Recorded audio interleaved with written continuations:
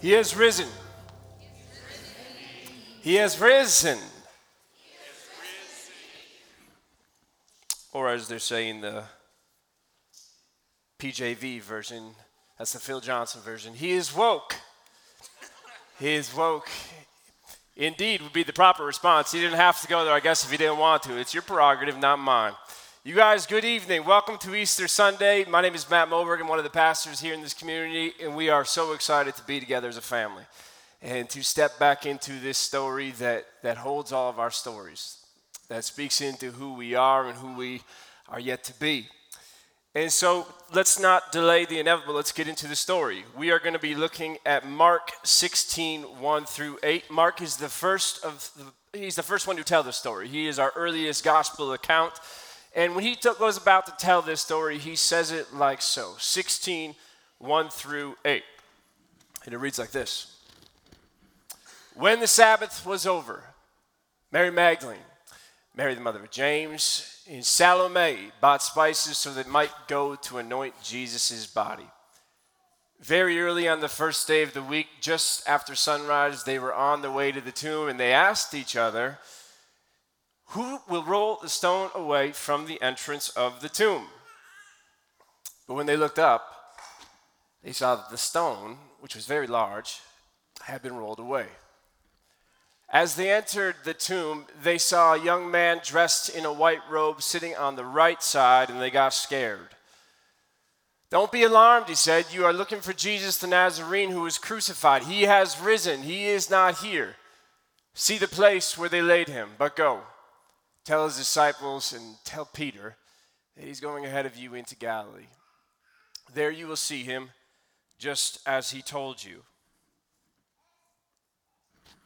Trembling and bewildered, the women went out and fled from the tomb, and they actually said nothing to nobody because they were afraid.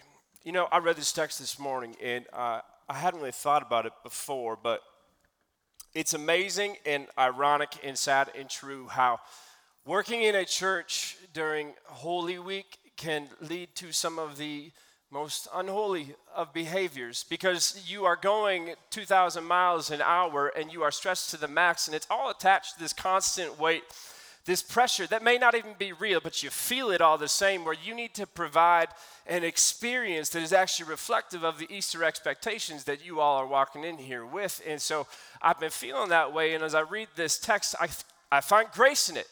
Because I'm thinking to myself that even in these moments that are about to come, if I fail to provide you enough bells and whistles, if this does not dazzle you enough, I find comfort in knowing that Mark didn't necessarily do that either. Mark's not popping bottles at the end of 16:8. What's the last line here? Trembling and bewildered, the women went out and fled from the tomb. They said nothing to nobody because they were afraid. For all of the pomp and the pastels and the parties that come with this day, Mark is not exactly like unleashing a laser show. He's not unleashing a confetti gun. He is actually talking about something that's pretty vanilla, anticlimactic for such a climactic moment. In the first person to tell the Easter story, he provides from us a proclamation from a stranger, but not the presence of the Savior. There is a mission that is assigned, but then right afterwards, that mission is quickly aborted. We expect to, follow the women to the scene, and when they get to the grave and they find that it's empty, we expect that they're going to be celebrating and look something like this, just pumped, like you can't take it anymore. But instead, we find something that's just a little bit different. It's not that at all. It's a darker moment. Unlike in Matthew and Luke and John, where there are earthquakes and angels and disciples who are trying to decide who is the fastest to get to the grave, and actual encounters with the risen Christ, Mark comes to this climactic point in his story, and he says, I think I'll stop right here. Sends it in. Done. The first person to write the story of Jesus brings that story to a stop like this. And though it is dark in this room, I can see a few of your heads shaking right now, rather concerned, because you're reading the text and you're hearing me talk and you're going, Does he know what he is saying? Because Mark doesn't stop at 16:8. It actually goes on to 16:20. What kind of educational experience is required for this pastoral position? I get your concern. You are right. The Gospel of Mark does not stop at 16:8. It actually does go on to 16:20. You aren't wrong when you say that, but the Gospel writer Mark, he stopped at 8. Scholars almost unanimously agree that the first 100 years of Mark didn't look like the last 1900 years of Mark have. Our oldest manuscripts of the Greek New Testament have Mark finishing his story at 16:8, not 16:20. Whereas 16:8, the people are left inside of a place of ambiguity. They're left inside of a place of angst. They're left with the presence of an empty tomb, but they're also left with the absence of a risen Savior. It wasn't until the 2nd century that scribes started to get tired with how Mark brought his story to a close and figured that they'd try to clean it up a little bit. And they went above and beyond when they did. They didn't stop at all. In the 12 verses that are tacked on to the end of the Gospel of Mark, you have a lot of different things in a short amount of space. You have Mark sending Jesus going out to see Mary for the first time. You have Jesus on the Emmaus Road with the 2 other disciples. You have Jesus stepping in on a dinner with the disciples and getting mad at them for not believing the reports that a dead man had been walking. And then it gets to this point at the end where they have Jesus saying to all people that you are to go out into the world and preach to the world, and you are to heal the sick and free people from demonic spells. And then they say that Jesus once said, this is where it gets really interesting, they will speak in new tongues, they will pick up snakes with their hands, and when they drink deadly poison, it will not hurt them at all. They will place their hands on sick people, and everybody's going to be just fine. They will pick up snakes, and they won't be hurt. They will drink down poison, and they won't be hurt. And every time I read that, I get where they're coming from. Because if you're a scribe at this time, and the religious authorities of your day have said, go ahead, green light. You can edit and add on to Mark's story. It's been desperate for a cleanup for a few years now. You get a room of people together, they pull the whiteboard out, they start asking questions like, well, what should we put in there? What's missing from the story? Obviously, somebody from the back of the room is going to yell, tell them that we can pick up snakes, and they don't hurt. And somebody else is going to try to one-up and go, and drink poison too. And their hands cannot write it down fast enough because this is all gold. This is going to sell. This is powerful stuff. You can pick up snakes. You can be bit and you won't get hurt. It all sounds lovely. It all sounds perfect. In the post-resurrection world that leads, if you go all the way to 16:20, believers have bodies of power. We have protection. If you go beyond where Mark was willing to go, we are told that in this post-resurrection world, we are bulletproof. And that all the ambiguity about where Jesus has gone is now gone. And that sounds lovely, but that's not what Mark said. Mark didn't write it till 16:20. Mark wrote it to 16:8. That's not the story.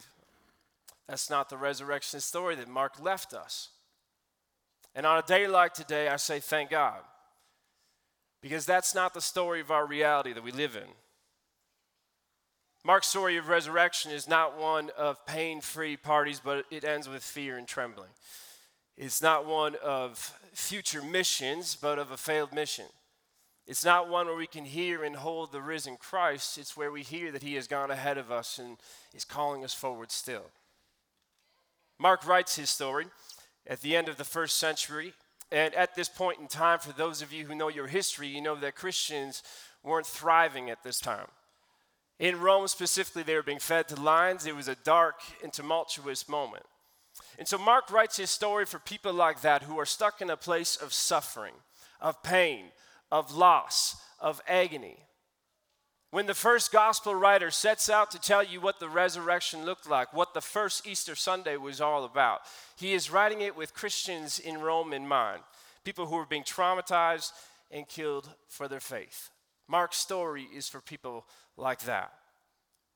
Mark's story is for days like today. Mark's story is for people like the Christians in Sri Lanka who woke up this morning to hear the good news of death's defeat only to be killed before they could.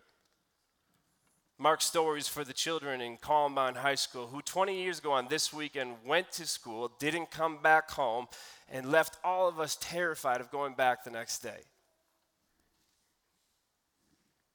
Mark's story is for the widows who sleep alone in beds built for two.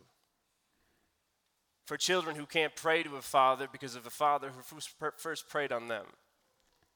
For the addicts that can't come clean. For the abandoned who can't trust a home. For the cynics who no longer have the energy still to hope. And for the skeptics who can't overcome their need to know. That's who Mark wrote this story for. That's why we leave it at 16:8. Mark said that Jesus was raised from the dead inside of a world where snakes still can kill you and where poison still can take you out.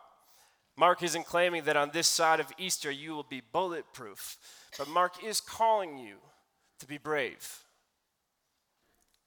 Because while Mark doesn't stop where we think he should stop, he wants you to know that your life doesn't stop where you think that it does. That while the Easter story and your story and my story are not free of pain, they are now in the post-resurrection reality free of periods. Resurrection isn't the removal of pain, it's the removal of the period. The resurrection of Christ is the revelation of the comma. It's the final evidence that death doesn't get the last say anymore because the ultimate lover who went down got back up and took life with him. And what is true about the life in that tomb 2,000 years ago is true about the 2,000 tombs in your life today. It's true. What they did to you is not where your story stops. What they took from you is not the last word on your life. Your depression will not have the final word. Your anxiety will not have the final word.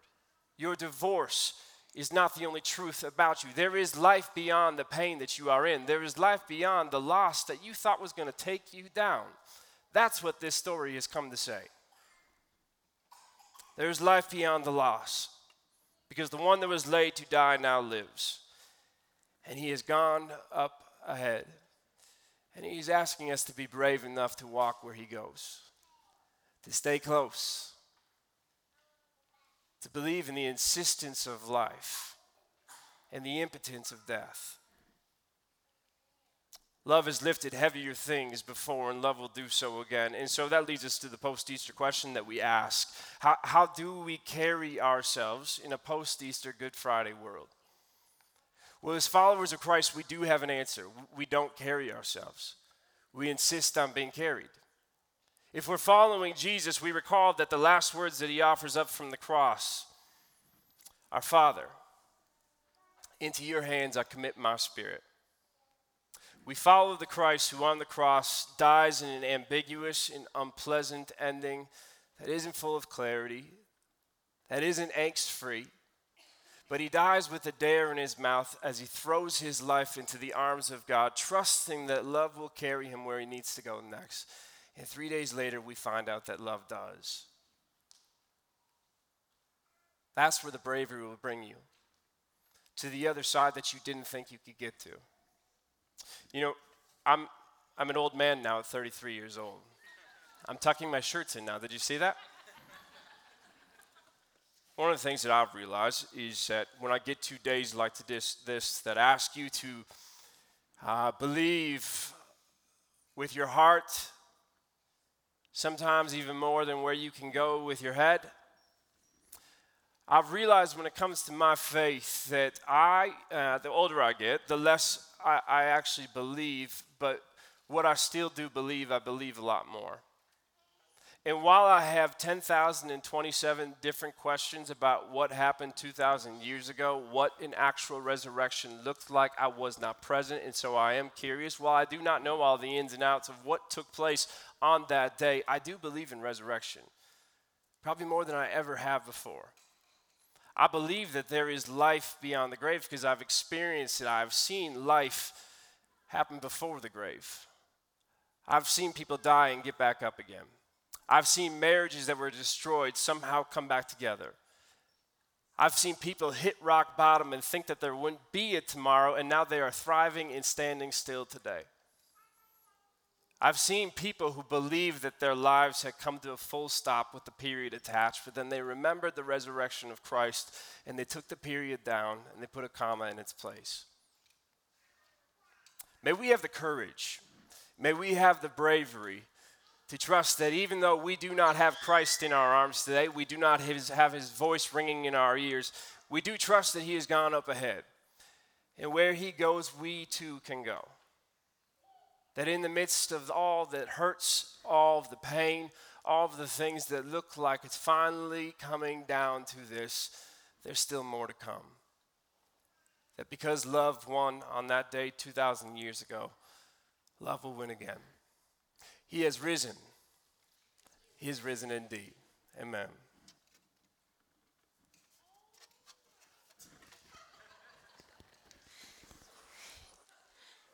We celebrate the resurrection story on this day. And it's not a story that has us saying, it's all good. But it's a story that reminds us that our God is good. That our God stands with us in the joys and the sorrows and the pain and the suffering. It's a story about a God that goes before us and invites us into that story. It's a story of love, a reminder that we are the beloved and we're called to love one another. And so on this day, we celebrate that story. On the night before Jesus died, he sat at a table with his disciples. And after giving thanks to his Father, he said, "This is my body broken for you. When you eat this, remember me." He took the cup and he poured wine into the cup and he said, "This is my blood shed for you. The new covenant. When you drink from this cup, remember me." So that's what we do when we take the bread and we dip it into the cup. We remember this God who goes before us. We remember a God that makes all things new. Makes all things new here on earth and in heaven as well. So during the music, we invite you to come up as you'd like. There'll be gluten-free elements right up front, regular elements on the side. You can take the bread and dip it into the cup. And if you would, please stand as together we pray that prayer that Jesus taught his disciples to pray. Our Father, who art in heaven, hallowed be thy name. Thy kingdom come, thy will be done, on earth as it is in heaven. Give us this day our daily bread, and forgive us our debts, as we forgive our debtors.